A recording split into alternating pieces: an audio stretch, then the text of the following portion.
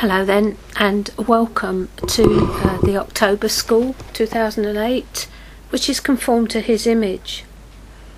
Whilst I was preparing this, I had thoughts about going in one direction, but it became very clear that God had a totally different agenda. And throughout the weekend, He just took the rudder and steered us into places that we'd never been before. Unfortunately, the majority of what He did we couldn't record because it just was hitting the high spots. But what I have recorded is the text that did actually get spoken out, but there was an awful lot of extra stuff that came as well. So I hope you enjoy it. I hope it'll help you to move on in your walk with God. And during the course of the weekend, I played two specific CDs of Graham Cook's that you may want to get hold of. One of them was called Awaken, and it was recorded at Prayer for the Nations in around about 2003. It's a two CD set. And if you look on www.prayerforthenation.com, you'll probably be able to locate it. That's Rod and Julie Anderson's ministry, and we are very grateful for them. The other one was one of Graham's most recent recordings, which is Stepping into Your Truest Identity, and it formed the pinnacle really of what the whole weekend had been about, which was seeing how we live in two realities. And so you'll find as you listen to this how the two realities work out in our lives and which reality is the real one, and how you stand before God, which is the superior reality. That is the higher status, where you stand before God, how you are recognised in the heavenly realms, both by God the Father and God the Son and God the Holy Spirit, and by the enemy. So I hope you enjoy all this, and God bless you as you listen. Okay, right. So it's good morning and welcome. It's the 10th of October, I think, and this is the Conformed to His Image School, and it's the first session. I've actually had a change of direction already this morning, so that's the way it goes, which is absolutely brilliant. While I was preparing this, I was thinking about going one way, and then the Lord just got hold of it and sort of screwed my piece of paper up and threw it away, and we're going in a completely different direction. I'm absolutely delighted to say. I mean, the traditional way of looking at conform to His image is the fruit of the Spirit and all this and that. This has got nothing to do with that, so you can forget that. It's absolutely got nothing to do with it. What the weekend is about basically is the glory of God, and it's about how God sees us and how we live in two realities, and we get to choose where we stand. So it's about the glory of God, our inheritance. The first session, I think, if we get there, which will probably be this afternoon, will be living in two realities and the lost glory, because we need to know what we lost to find out what we need to get back. The second session, whenever that comes around, will be abandonment to Jesus. This is very broadly speaking. And the third session on Sunday will be restoration of the glory. The thing is that during the course of the weekend too, I'll be playing a lot of Graham Cook's stuff, because he can say it so much better than I can, so there's no point in reinventing the wheel, is it? So I'll give what God's given me, and he'll give what God's given him, and between the pair of us you'll get something out of it. So what I would ask that you do is actually to take what is right for you.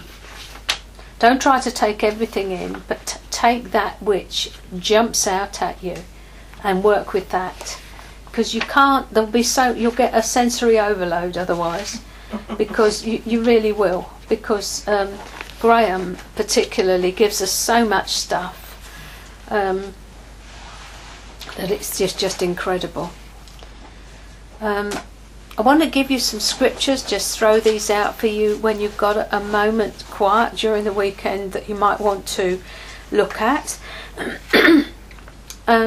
the first one is Exodus 33, verses 12 to 23, and I'll be opening something up about that in a minute.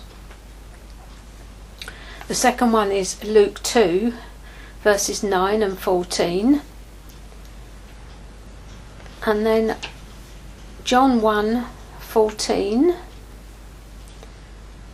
John 2, 11. And John 1. 14. Yeah. 1, 14. 2, 11. 17, 10. And verse 22 and verse 24. Now, I know that one of us has actually been in John 17, haven't you? Isn't it John 17 you've been in, about the glory of God? Sort of in and out. Yeah, this is the one he told you to meditate on, wasn't it? Yes. And as this opened up, I felt that your questions of why you were having to look at this will probably be answered this weekend, which I thought was really quite interesting, because it wasn't where I intended to go. So first of all, John 17:10, Jesus says, all things that are mine are yours, he's talking to the Father, and all things that are yours belong to me, and I am glorified in and through them. They've done me honour. In them my honour is achieved. And then verse 22. 21 I wanted to do. He's talking again. I'll go back to verse 20. Neither for these alone do I pray, for it's not for their sake only I make this request, but for all those who will ever come to believe in, trust in, cling to, rely on me through their word and teaching, that they may be one, just as you, Father, are in me and I in you, that they also may be one in us, so that the world may believe and be convinced that you've sent me. I have given to them the glory and honour which you have given me, that they may be one, even as we are one. And verse 24, Father, I desire that they also, whom you have entrusted to me as your gift to me, may be with me where I am, so that they may see my glory, which you have given me, your love gift to me, for you loved me before the foundation of the world. I just sense that knowing the glory of God that rests upon us will enable us to be what he talks about here, which is one. I sense there is a time coming very quickly where we are going to come into unity in the Spirit, because we all know who we are. And so competition will just walk out the door. Ego will just walk out the door. And we will come to a place where we are what Jesus has prayed for in John 17. And we will rise up as the bride of Christ. As Graham says, he's not coming back for an acne-ridden old hag, he's coming back for a glorious bride. So there'll be many people who've been hiding in the wine press, and God's going to flush them out, because in the days that are coming, he's going to cause us to stand in who we actually are. And that's what we'll be looking at this afternoon. Living in two realities. And when you stood symbolically in those footprints there, you were actually standing in the heavenly place before God the Father, face to face. You said, that's where I want to be. That's where Jesus has put me positionally. And I am going to occupy the place in the Spirit that he has won for me. You might not understand all this right now, but it's going into your spirit, and your spirit will be saying, big tick, yes, I want that. It's what I was designed for, it's what I was created for, and it will be resonating deeply in your spirit. It'll wake you up at night, because you will get a joy rising in you. You will know who you are. You will no longer be earthbound. You'll begin to become the eagles that you were created to be. Turkeys and eagles, you know, berry-eating turkeys or acorn-eating turkeys. You know, we don't speak to the acorn-eating turkeys. We only speak to berry-eating turkeys. Not having any of that anymore. So this morning when I was, I just suddenly took a fit into my head to think that I would start to look at the glory of God, and I wish I hadn't started really, because I had about 2 minutes to do it, having done all my work yesterday. Finally got it down on paper, because it's really been quite a struggle to get this together. I mean, it felt so ragged yesterday as you wouldn't believe, and I just kept saying to the Holy Spirit, I just trust you. I know you'll bring out what you want, and it'll probably be nothing at all that's on my paper in there, so that's all right. But what I want to do now is, and unfortunately if you're listening on CD and you haven't got this, tough, I can't do anything about it because of copyright laws, I can't let you hear it. But it's called He Sees You Today.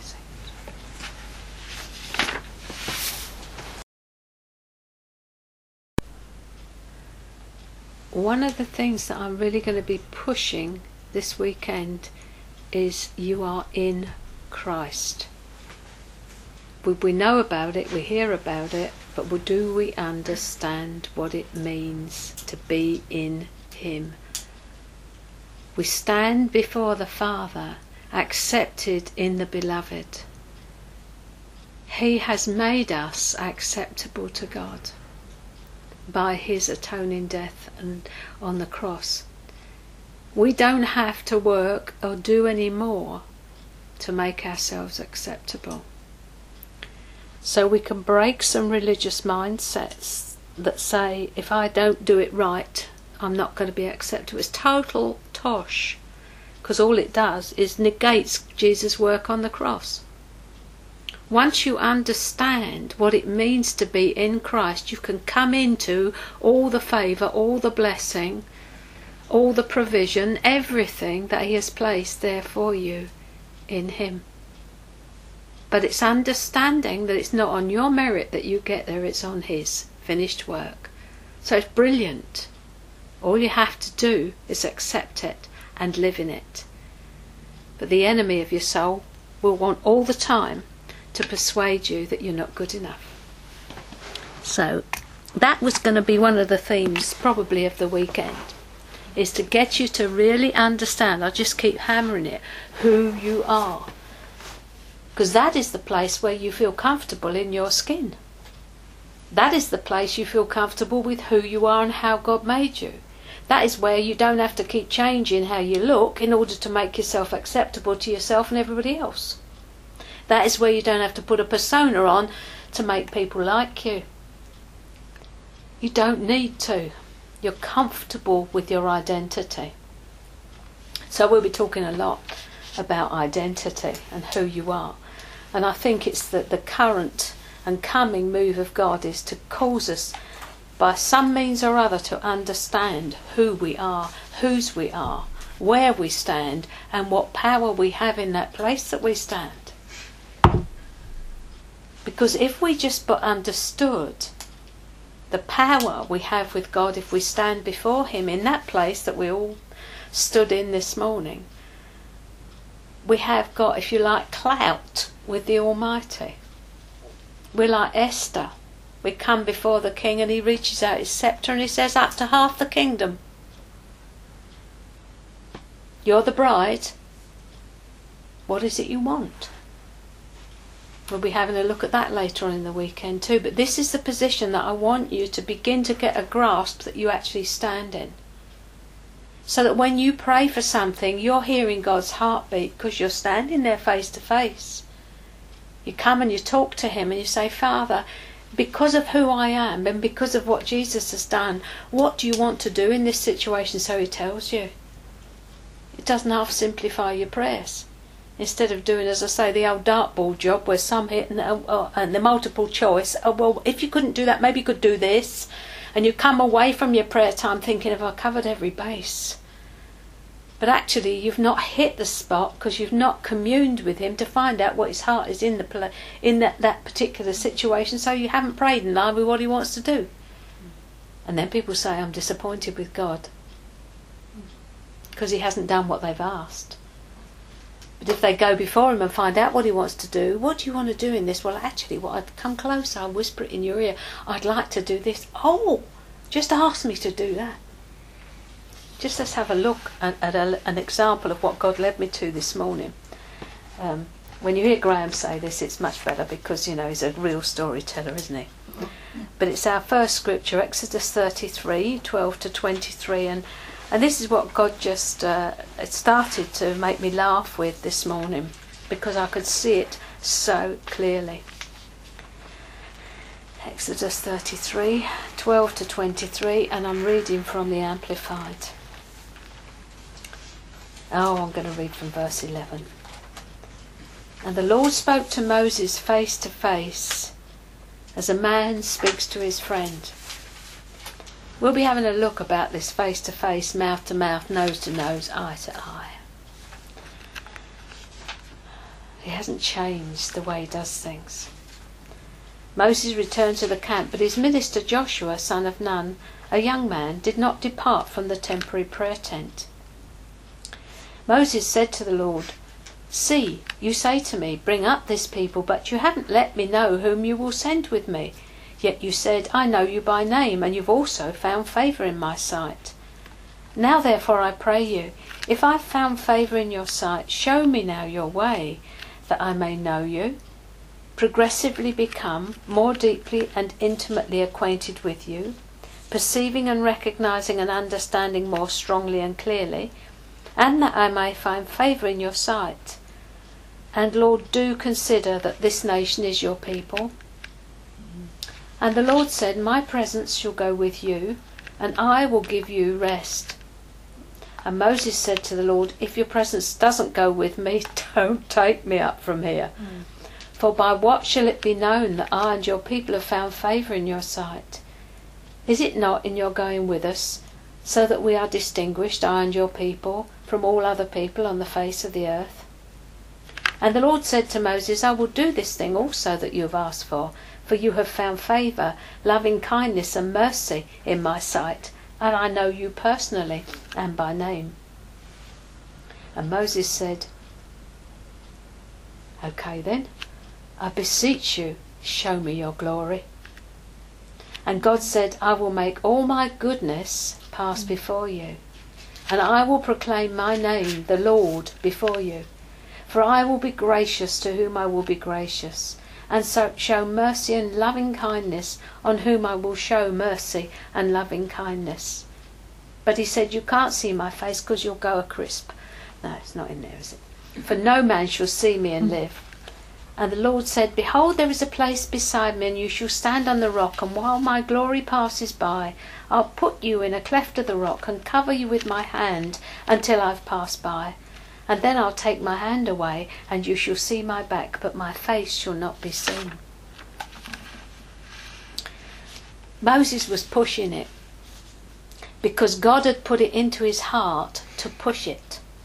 God wanted Moses to see something. So this conversation takes place. "You haven't told me who's going to go with me. Well, I'll be there.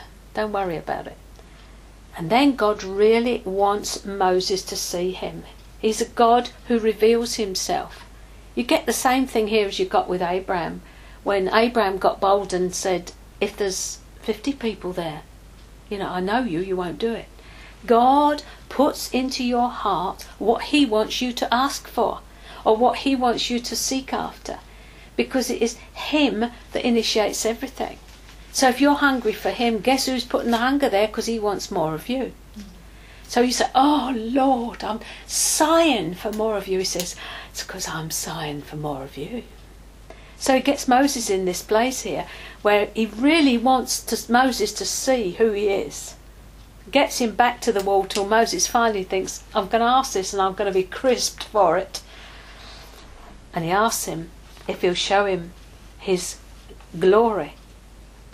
And the interesting thing is that it's not a show of display of fireworks and brilliance and brightness.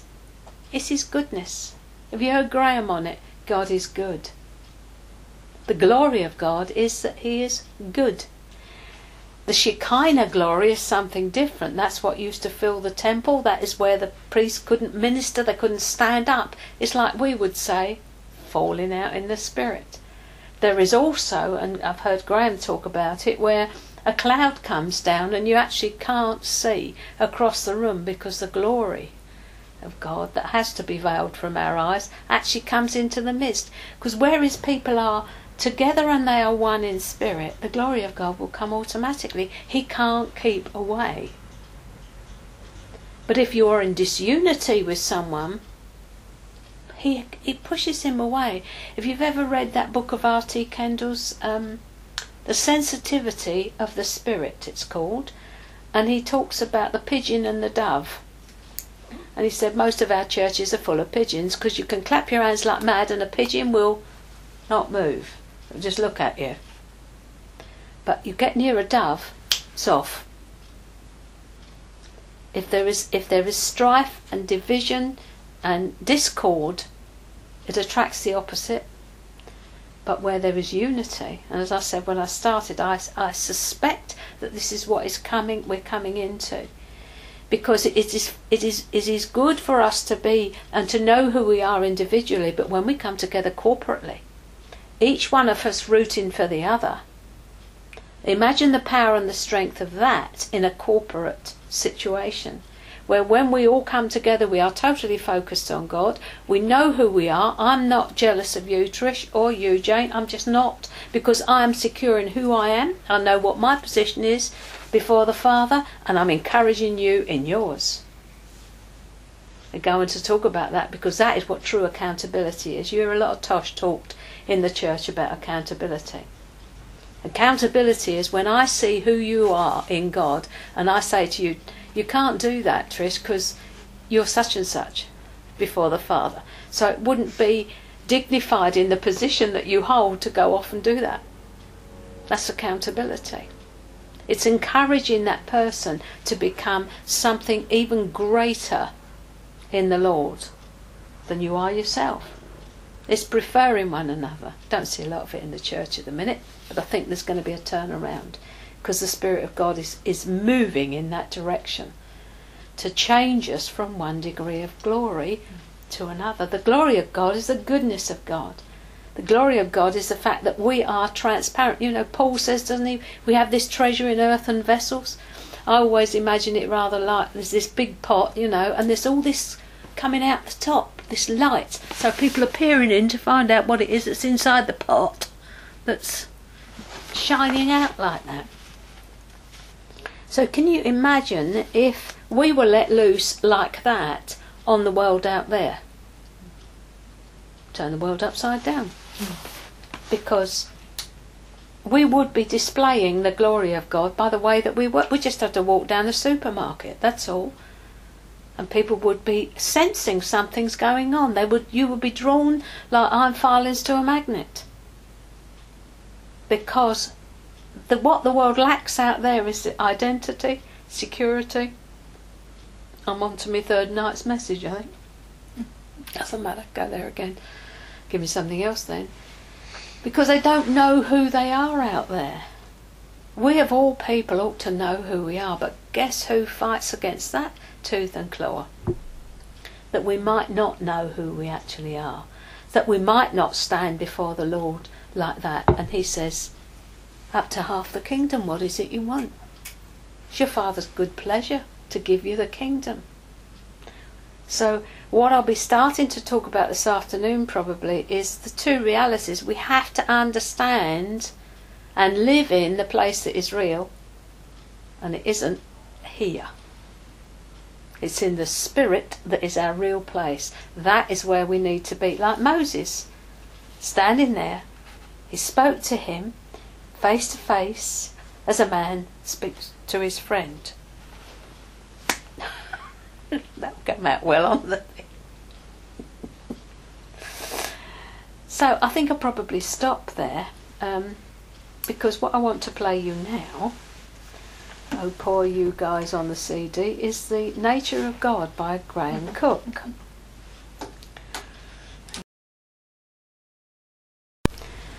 Right, here we are then, afternoon session, and you know what I'm like, I pick up little bits and pieces, and while I was looking and studying for this weekend, I came across this. It's called Chosen Vessel. The master was searching for a vessel to use. Before him were many. Which one should he choose? Take me, cried the gold one. I'm shiny and bright. I'm of great value and do things just right. My beauty and lustre will outshine the rest, and for someone like you, master, gold would be best. The master passed on with no word at all, and looked at a silver urn, narrow and tall. I'll serve you, dear master, I'll pour out your wine, I'll be on your table whenever you dine. My lines are so graceful, my carvings so true, and silver will always compliment you. Unheeding, the master passed on to the brass, wide-mouthed and shallow, and polished like glass. Here, here, cried the vessel, I know I will do. Place me on your table for all men to view. Look at me, called the goblet of crystal so clear. My transparency shows my contents so dear. Though fragile I am, I will serve you with pride, and I'm sure I'll be happy in your house to abide.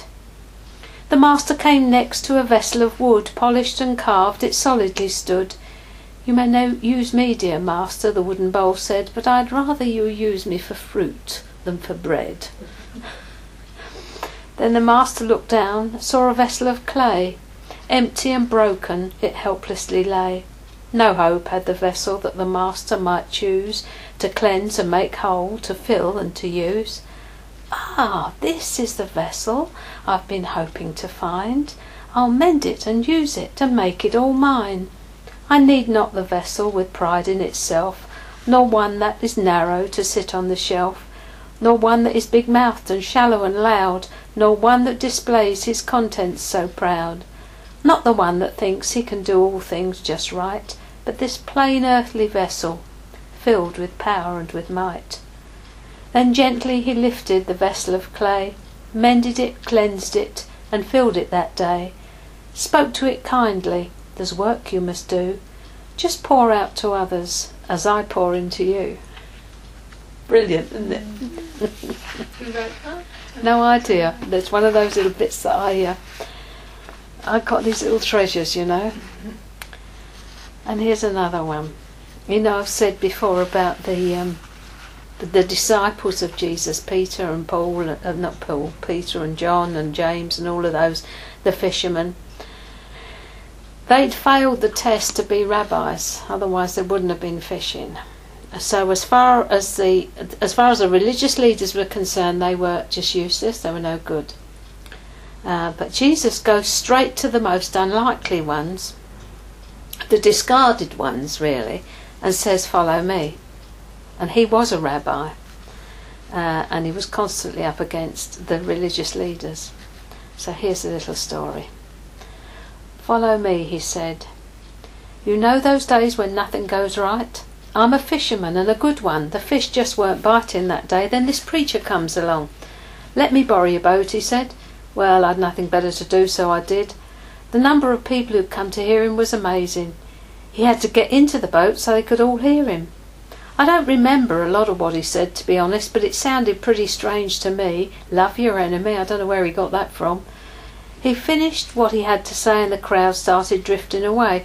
Then he turned to me and said, put your nets down here.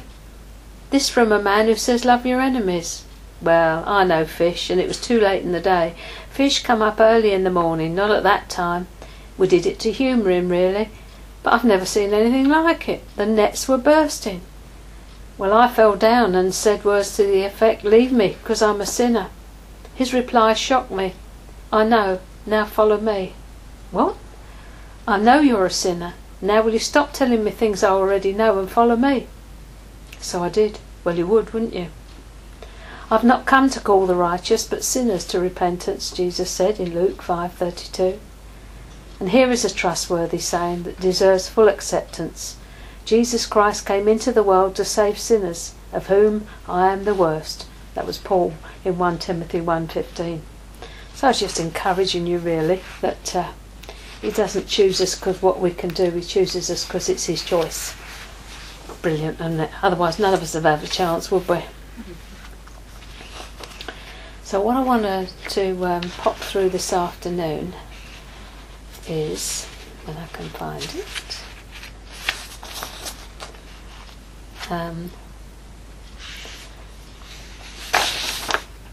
living in two realities. I touched on it this morning. And the first scripture that we had this morning, or one of the first ones, was John 17:24. Do you remember? Father, I would that they may be with me where I am, that they may behold my glory which you have given me. And God would say to you this day, it's my perception of you that must govern your life. I am your inheritance and you are mine. My glory is what I want you to experience. You were chosen with all foreknowledge to live a life blameless before me. Accept that you are accepted. Heaven is open. Your response releases my provision. Live in the yes of your God. I created you to fully belong to me. My presence will reveal and provide everything you need. Live in me. It's done. It's done. It's done. I love every connection I have with you. My glory is what I want you to experience. And what I want to stick in your mind is that it's his perception of you that must govern how you live. Not your perception of you, not how other people see you, but how he sees you. Because this is absolutely key to moving into what God's got for you. It's his perception of you that must govern your life. Because he is your inheritance and you are his. 1 Corinthians 15, 45 and 14 to 49 says this. The first man, Adam, became a living being. The last Adam became a life-giving spirit. However, the spiritual is not first, but the natural, and afterwards the spiritual. The first man was of the earth, earthy, made of dust. The second man is the Lord from heaven. As was the man of dust, so also are those who are made of dust. And as is the heavenly man, so also are those who are heavenly. And as we borne the image of the man of dust, we shall also bear the image of the heavenly man. And John 1:12 and 13. But as many as received him, to them he gave the right to become children of God, to those who believe in his name, who were born not of blood, nor of the will of the flesh, nor of the will of man, but of God. Two realities, earthly, heavenly. We're people of dust and we're people of glory. This is where you will begin to understand what, if you don't know already, what Jesus did on the cross and how positionally it has totally altered where you live. So we live in the two realities of dust and glory, the earthly and the heavenly.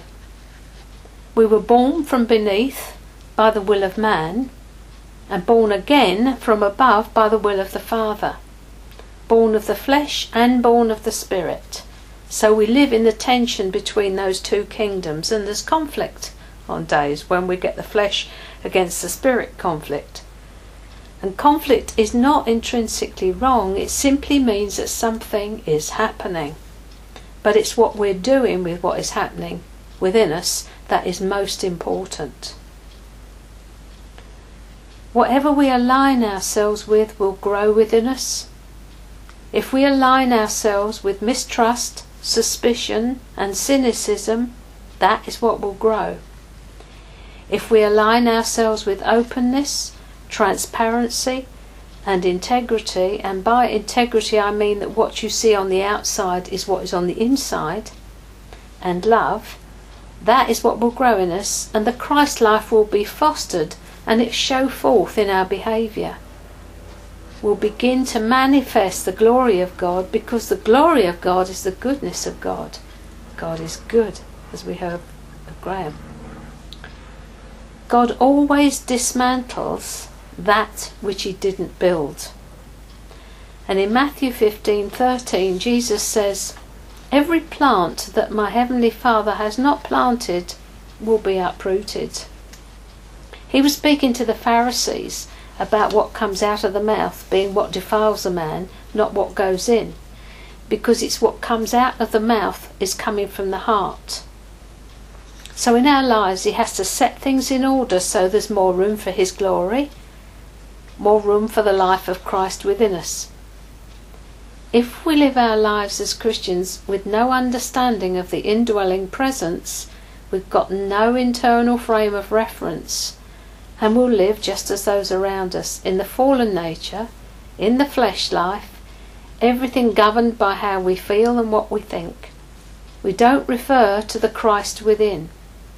And this is a ploy of the enemy to keep us in an immature state, unaware of the glory that is ours by inheritance, and the internal transformation which the Holy Spirit desires to do in us. The truth is that there are no longer two lives to be lived, but one, His. His life flowing through us, reaching others for good.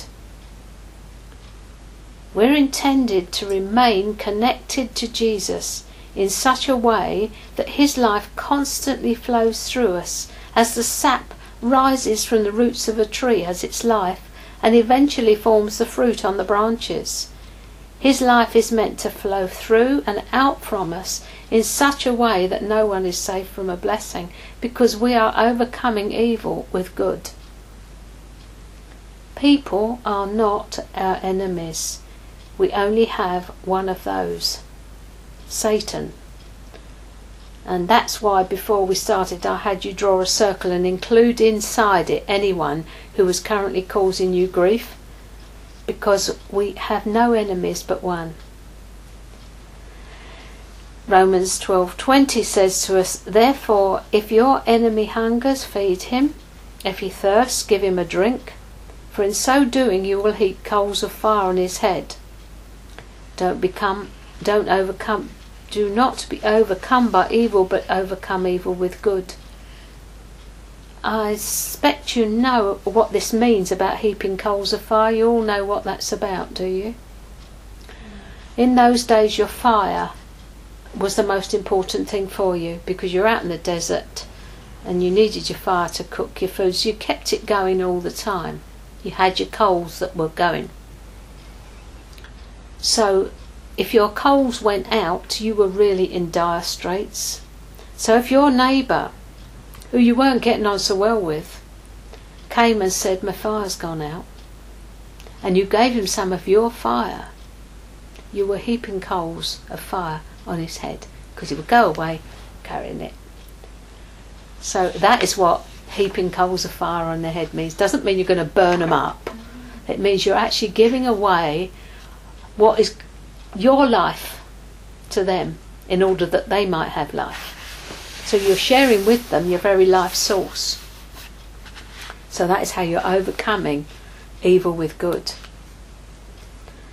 So currently there is a degree of dismantling going on in the body of Christ, a pulling down of all that the Heavenly Father didn't build. And it's a journey of revelation into the heart of God. It's a profound thing because it's got two elements, pain and excitement. God's taking us back to the beginning, back to the drawing board, as it were, in what He planned. It looks like chaos to us because His order isn't usually ours. We like things in nice tidy boxes and we want action and we want it now. But sometimes we just have to slow down and go back to the basics, back to the roots, to the foundations of our faith, to see if what we're building on will take the weight of glory that God wants to release into our lives. And the things that I'm going to talk about are touching the holy, as I would call it. And I do it with a very real sense of trepidation, because I'm attempting to understand the purpose of God for my generation and convey it to you, and it's no light thing, because I'm responsible to Him, essentially, for what comes out of my mouth and how I deliver it.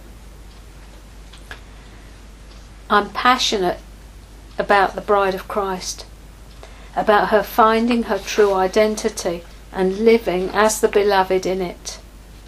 I'm passionate about the body of Christ becoming everything Jesus died to give them.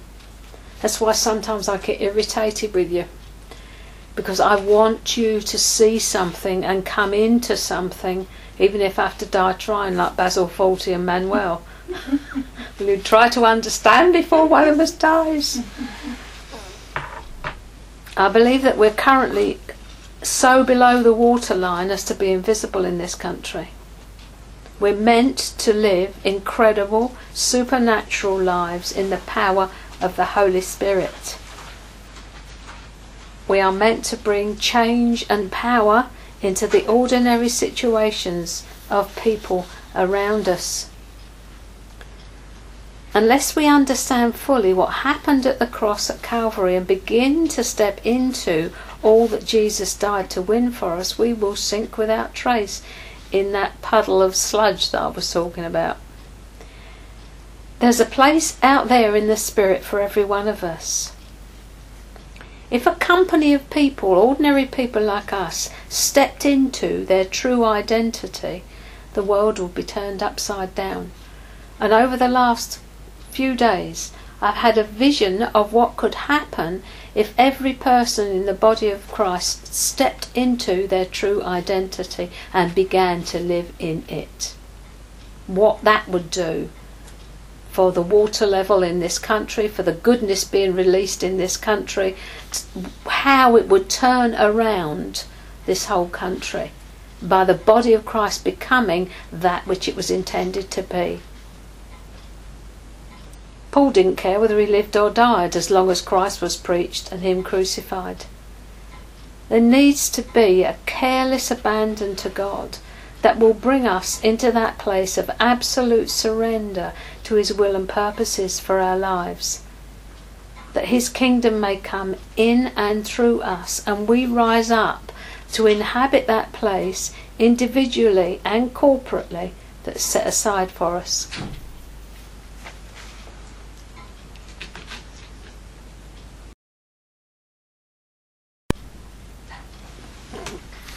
As I've been saying, I'm currently experiencing something I've actually never experienced before, and that is a true sense of corporate identity as well as individual identity. And I think I'm feeling the love of God for his people. Been in many churches, but I've never felt what is happening inside me now, which is totally different. And I think it will result in true unity. It's not just because I like people and get on well with them. It is the people that I don't particularly like that God is giving me a love for, and therefore there is a unity in the Spirit.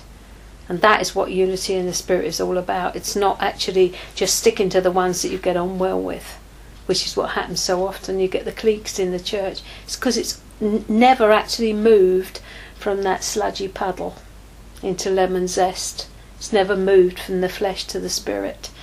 So while it's in the flesh, you will get divisions and arguments and cliques and splits and opinions, and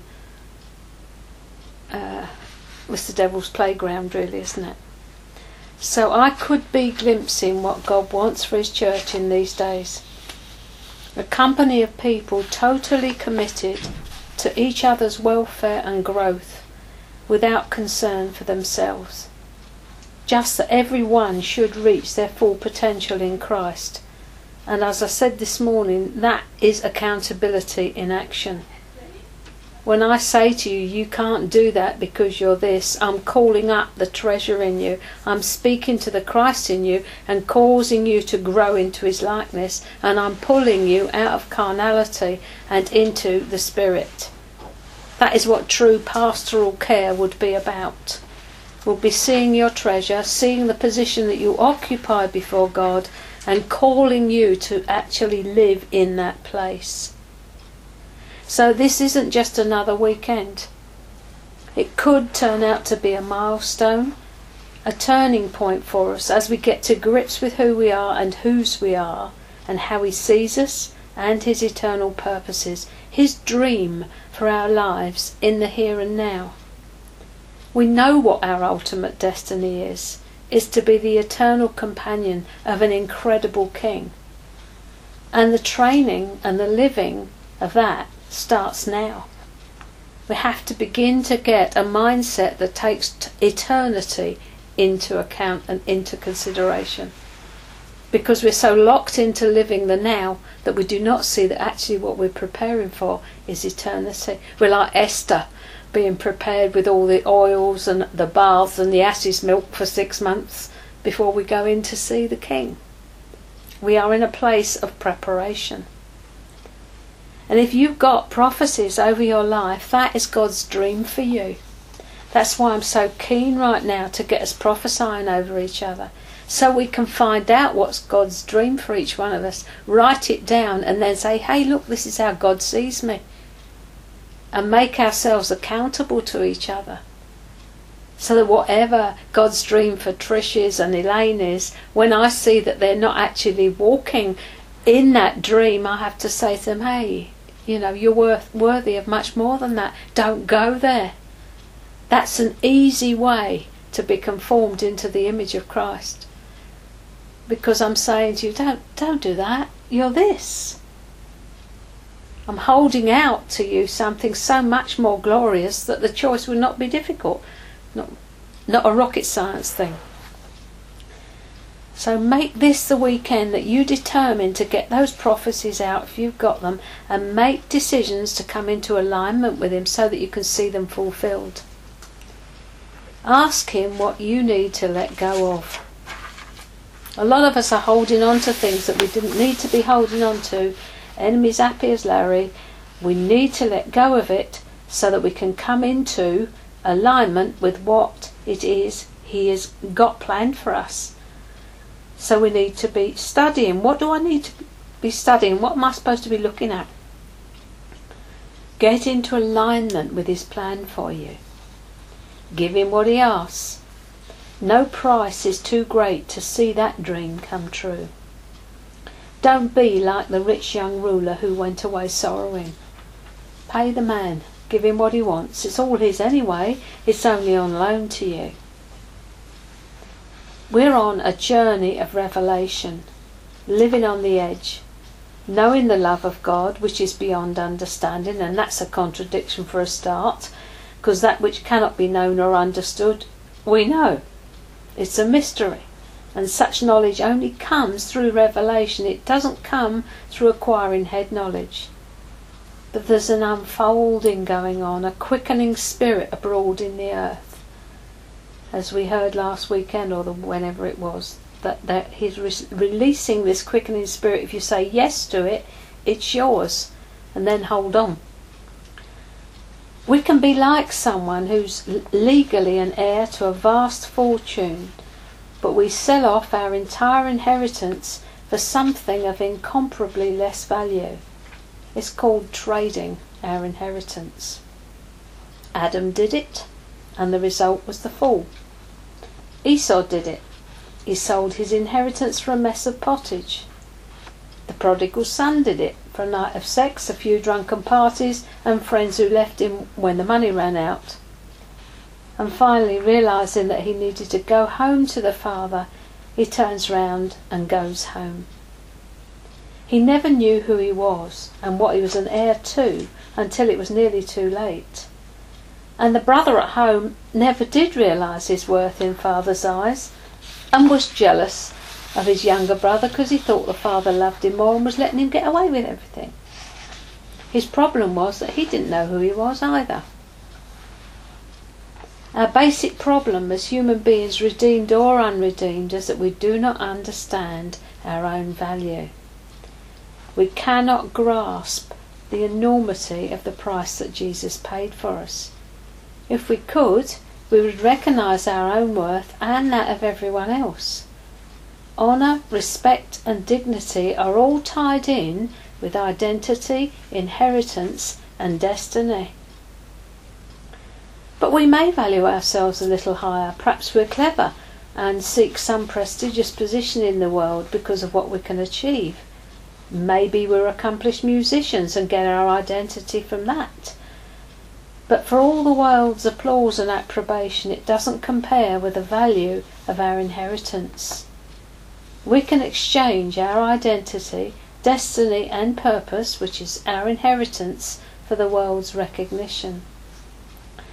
Beloved, that is prostitution.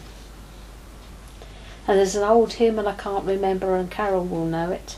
We blossom and flourish like leaves on a tree, then wither and perish, but naught changeth thee. Is it Almighty Invisible? God, or Immortal Invisible? Yeah. So we blossom and flourish like leaves on a tree, and wither and perish. So the uncomfortable and unpalatable truth is that we're often just the same in the church as the world is. We actually value function and gift and ability above identity. We look at people for how they can fulfill our vision or our dream instead of looking at how we can fulfill their dream and their vision. So I release you today to dream in God. Ask Him to show you His dream for your life, and prepare to be astonished, astounded and marvel, as they all did when they saw Jesus. They were astonished. They were astounded. They marvelled. My identity is not in what I do. It's in who and I am and whose I am. And God wants to restore us to our who and not our do. He wants us to understand the transaction that took place when we received His life from above and live there. So we need to know how it should have been so we can see how it will be. And to do this we need to go back to the beginning to see the glory that we lost at the fall.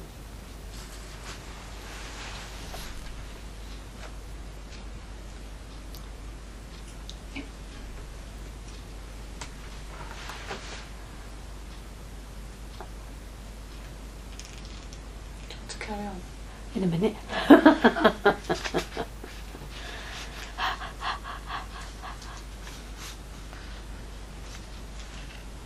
I had a prophecy I found in the course of this. It's upstairs, and I could not remember who gave it to me.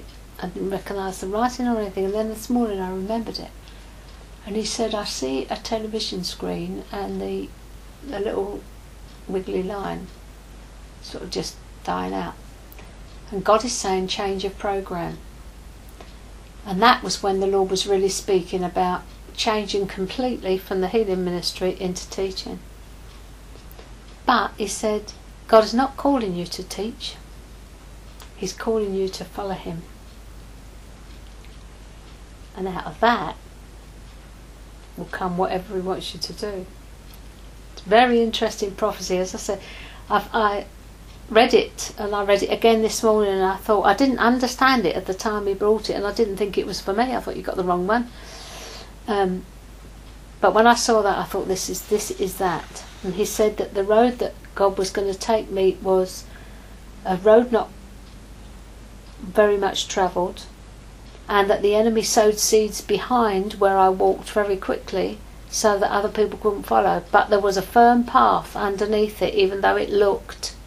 So where I was going, He'd done the same thing with anyone else who'd gone before. So though it didn't look very clear, there was a solid straight path with pools and streams and revelation and all that there.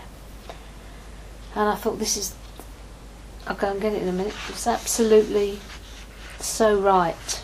That was absolutely the case. Someone said to me once, who are you if you're not Stephen's mother? And she said, if all that was taken away, who would you be? And I got quite tetchy, because of course I couldn't think who I would be. But what she was getting at was this. I can remember before I was saved, I was saying, I'm Stephen's mother, I'm Ken's wife, I'm my parents' daughter, I'm my boss's secretary, I don't know who I am. You know, different things to different functions for each different area of your life. But it's the difference between function and identity. You still staying with us for a minute? Yes. How long have I got you? Until 4 o'clock at the latest. Oh, brilliant. That's it. We'll be through this by then. Right. Okay, then you can pop me on again. When I'm doing this on my own, I make a noise somewhere, and I haven't yet discovered what I do. because I'm holding that in one hand and I'm speaking into that, and it may be that as I turn that I'm moving the lead because it goes and June says to me, what do you do with that? I don't know. And sometimes it's worse than others.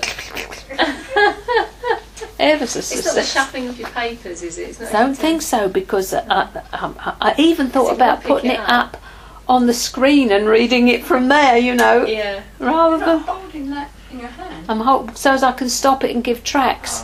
Because if I don't stop it, it's one long track and it doesn't give people a chance. You like to have a bit of a breather, you know. So you don't move it in your hand? No, it's just sitting there. Oh, it's recording. Oh, sorry. Oh. How How far did we go back? Just back to that track, is it?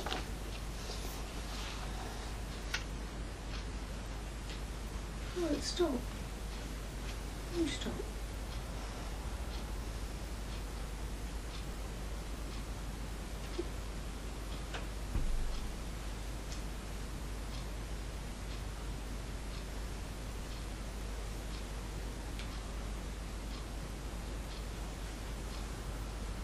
Stopped it. Oh, right. What's it doing? Play the last bit that you've got and then you'll know.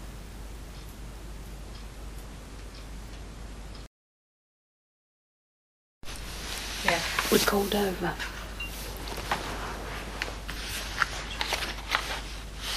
Alright. Right, so image and likeness, the lost glory. I had a lovely time with this. Adam's mandate was to bear the image and the likeness of the living God. He was a man of dust, formed from the dust of the ground, who had fellowship with the eternal God. He was at once both earthly and heavenly. He lived in two realities. Genesis 1:26 says that let's have a look at it.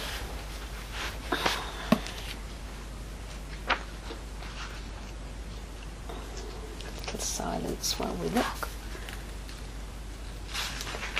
Should have put it in, shouldn't I?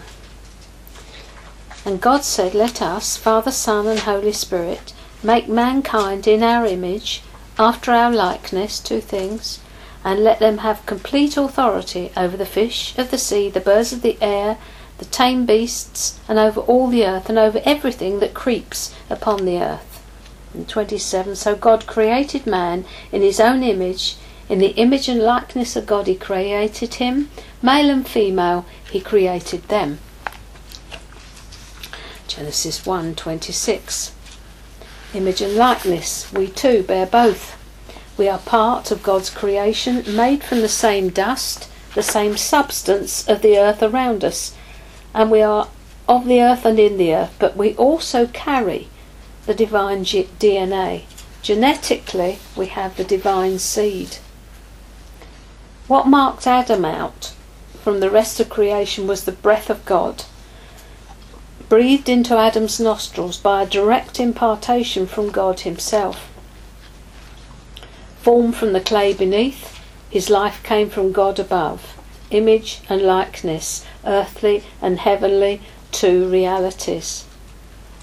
Prior to this magnificent moment, God had moulded with utmost care, love and precision the dust of the ground into the form of a man. Do you think he spat on the clay to make it all nice, and the dust to make it clay and mouldable, in the same way that Jesus did with the blind man? Spat on the mud and made it mud and then applied it to his eyes? Picture the scene if you will.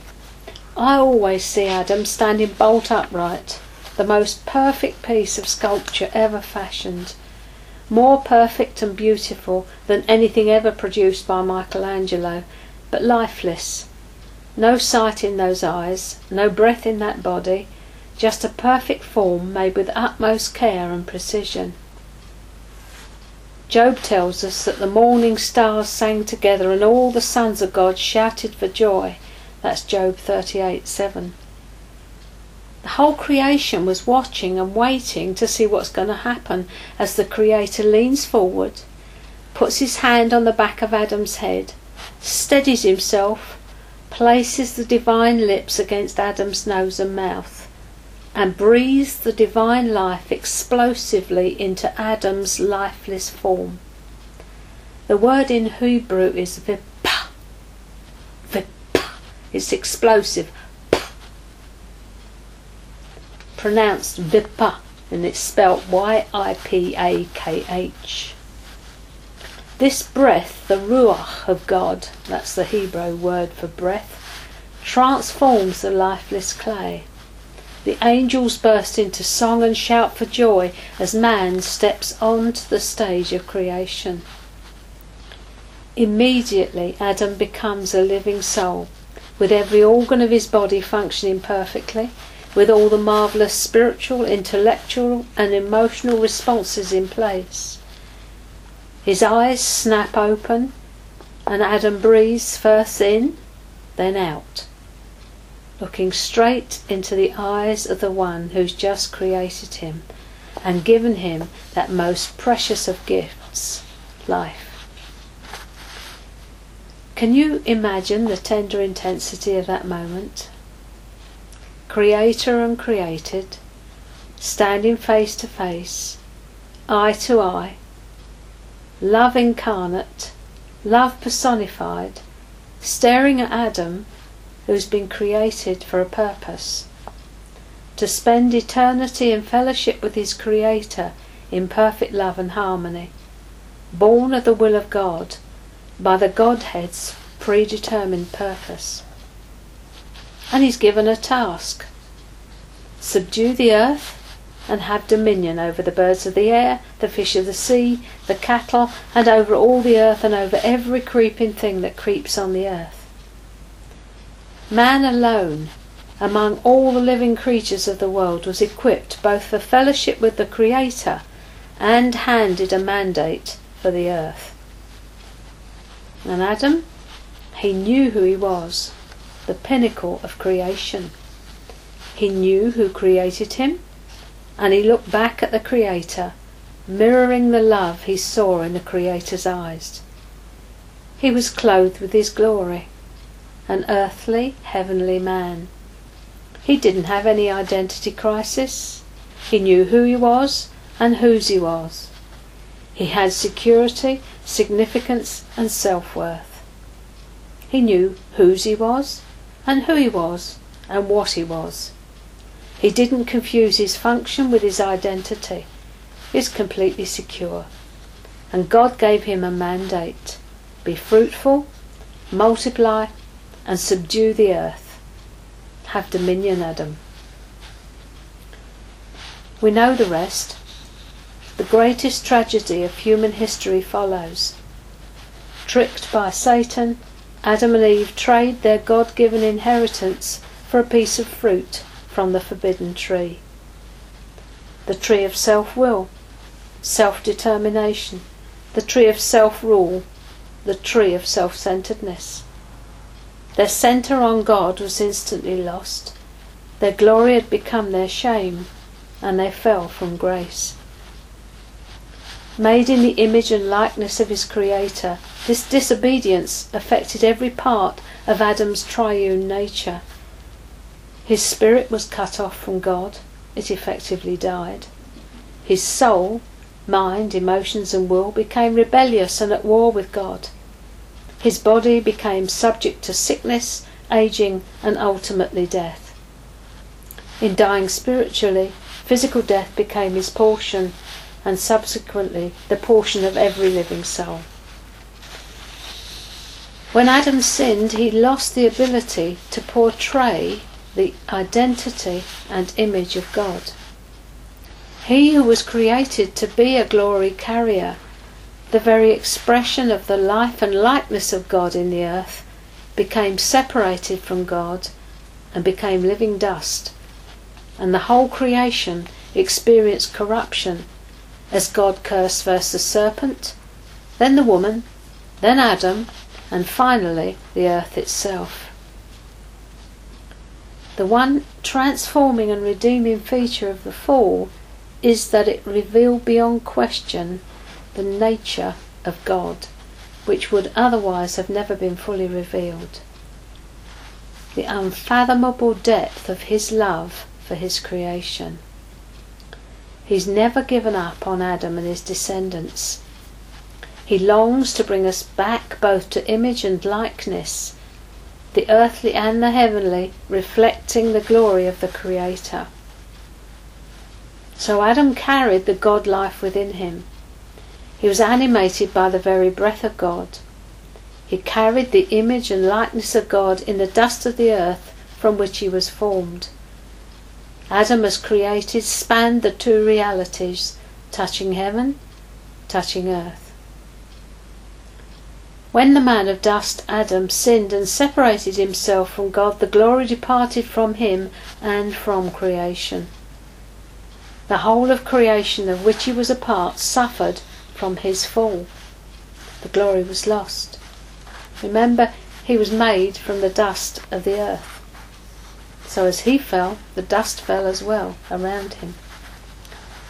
So we're inherently part of the creation around us. We're not other than, we were created from the dust, and that's what we return to. God says so. We are of the same substance chemically as the trees and the birds, but man is the only part of creation in which God invested himself. The only part created to contain and carry his glory. Everything we see around us is a manifestation, an expression of his handiwork. Psalm 19 says, "The heavens declare the glory of God, and the firmament shows his handiwork." The creation shows and displays his glory, but only the man of dust could contain his glory. Adam was created to be a glory carrier, and we, as the redeemed of the Lord, once again carry that glory. In redeeming and filling us with his Holy Spirit, God has started the process of restoration in the earth. Paul says in 1 Corinthians 2:5, we have this treasure, where? In earthen vessels, that the excellency of the power might be of God. I'm a manifestation of the glory of God, and so are you. The only part of creation that can contain the presence of heaven, the image and glory of God, is the man of dust. We live in two realities. Romans 8:19 shows us God's intention. For the whole creation groans in eager expectation, waiting for the manifestation of the sons of God. This tells us that the whole creation out there is waiting for the restoration of the image and glory of God in the man of dust. It's waiting for those who are fully mature, the huios of God, the fully mature sons, to be manifested, fully shown forth in the earth. Just suppose there are carrots and onions out there just waiting to be manifested. Carrots as long as your arm and onions like pumpkins. Graham Cook says, just suppose there's a body of water out there just waiting to be walked on. We have no idea what the fall has done to this physical earth. No wonder it groans, waiting to fulfill its destiny, to bring forth fruit as it was created to. Do you remember when the children of Israel originally sent the spies into the land, it took 2 men to carry a bunch of grapes? What was all that about? If they'd been mature enough, they'd have gone into the promised land then, and they would have seen the glory of God, because the earth was groaning to bring forth its produce. Because we're the only part of creation that can carry the glory of God, the restoration has to start with us being conformed once again to his image. Does that make you feel different about yourself and your role in the earth? God's intention is that you should be restored to his original blueprint for mankind and show forth his glory. God's intention is that you should come to fullness in him and become a fully mature son, carrying his glory and his authority. God's intention is that you should be an agent for good in the earth, because we overcome evil with good, inheritance and glory.